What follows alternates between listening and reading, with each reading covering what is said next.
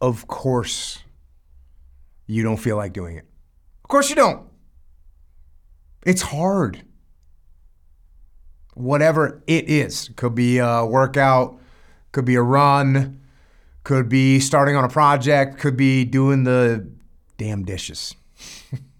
Whatever it is, you don't feel like doing it. And you rationalize and you justify and you make excuses like a high-priced defense attorney trying to win the case for weakness. And boy, I'll tell you what, that lawyer in your head is good. Real good. He's got all kinds of legalese in his pocket that he's going to throw at you. He's been doing this for a long time. And I hate to tell you this, that lawyer, that attorney for weakness that's in your head is smarter and better at debate and discourse than you could ever hope to be. That lawyer knows just what to say.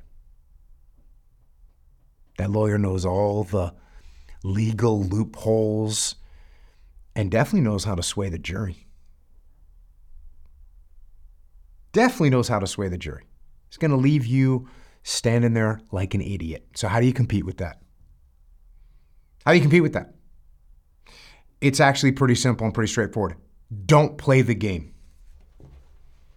Don't play the game. Don't argue. Don't discuss. Don't negotiate. You tell that snake of a lawyer that's in your head to shut up. Tell him you don't want to hear it. Tell him you don't need to hear it because you are not the guilty party. You're in the right. You are on the side of strength and stability, and you don't need approval from this lazy lawyer to go and do what you're supposed to do. So don't listen to that lazy lawyer in your head. Instead, just go get to work.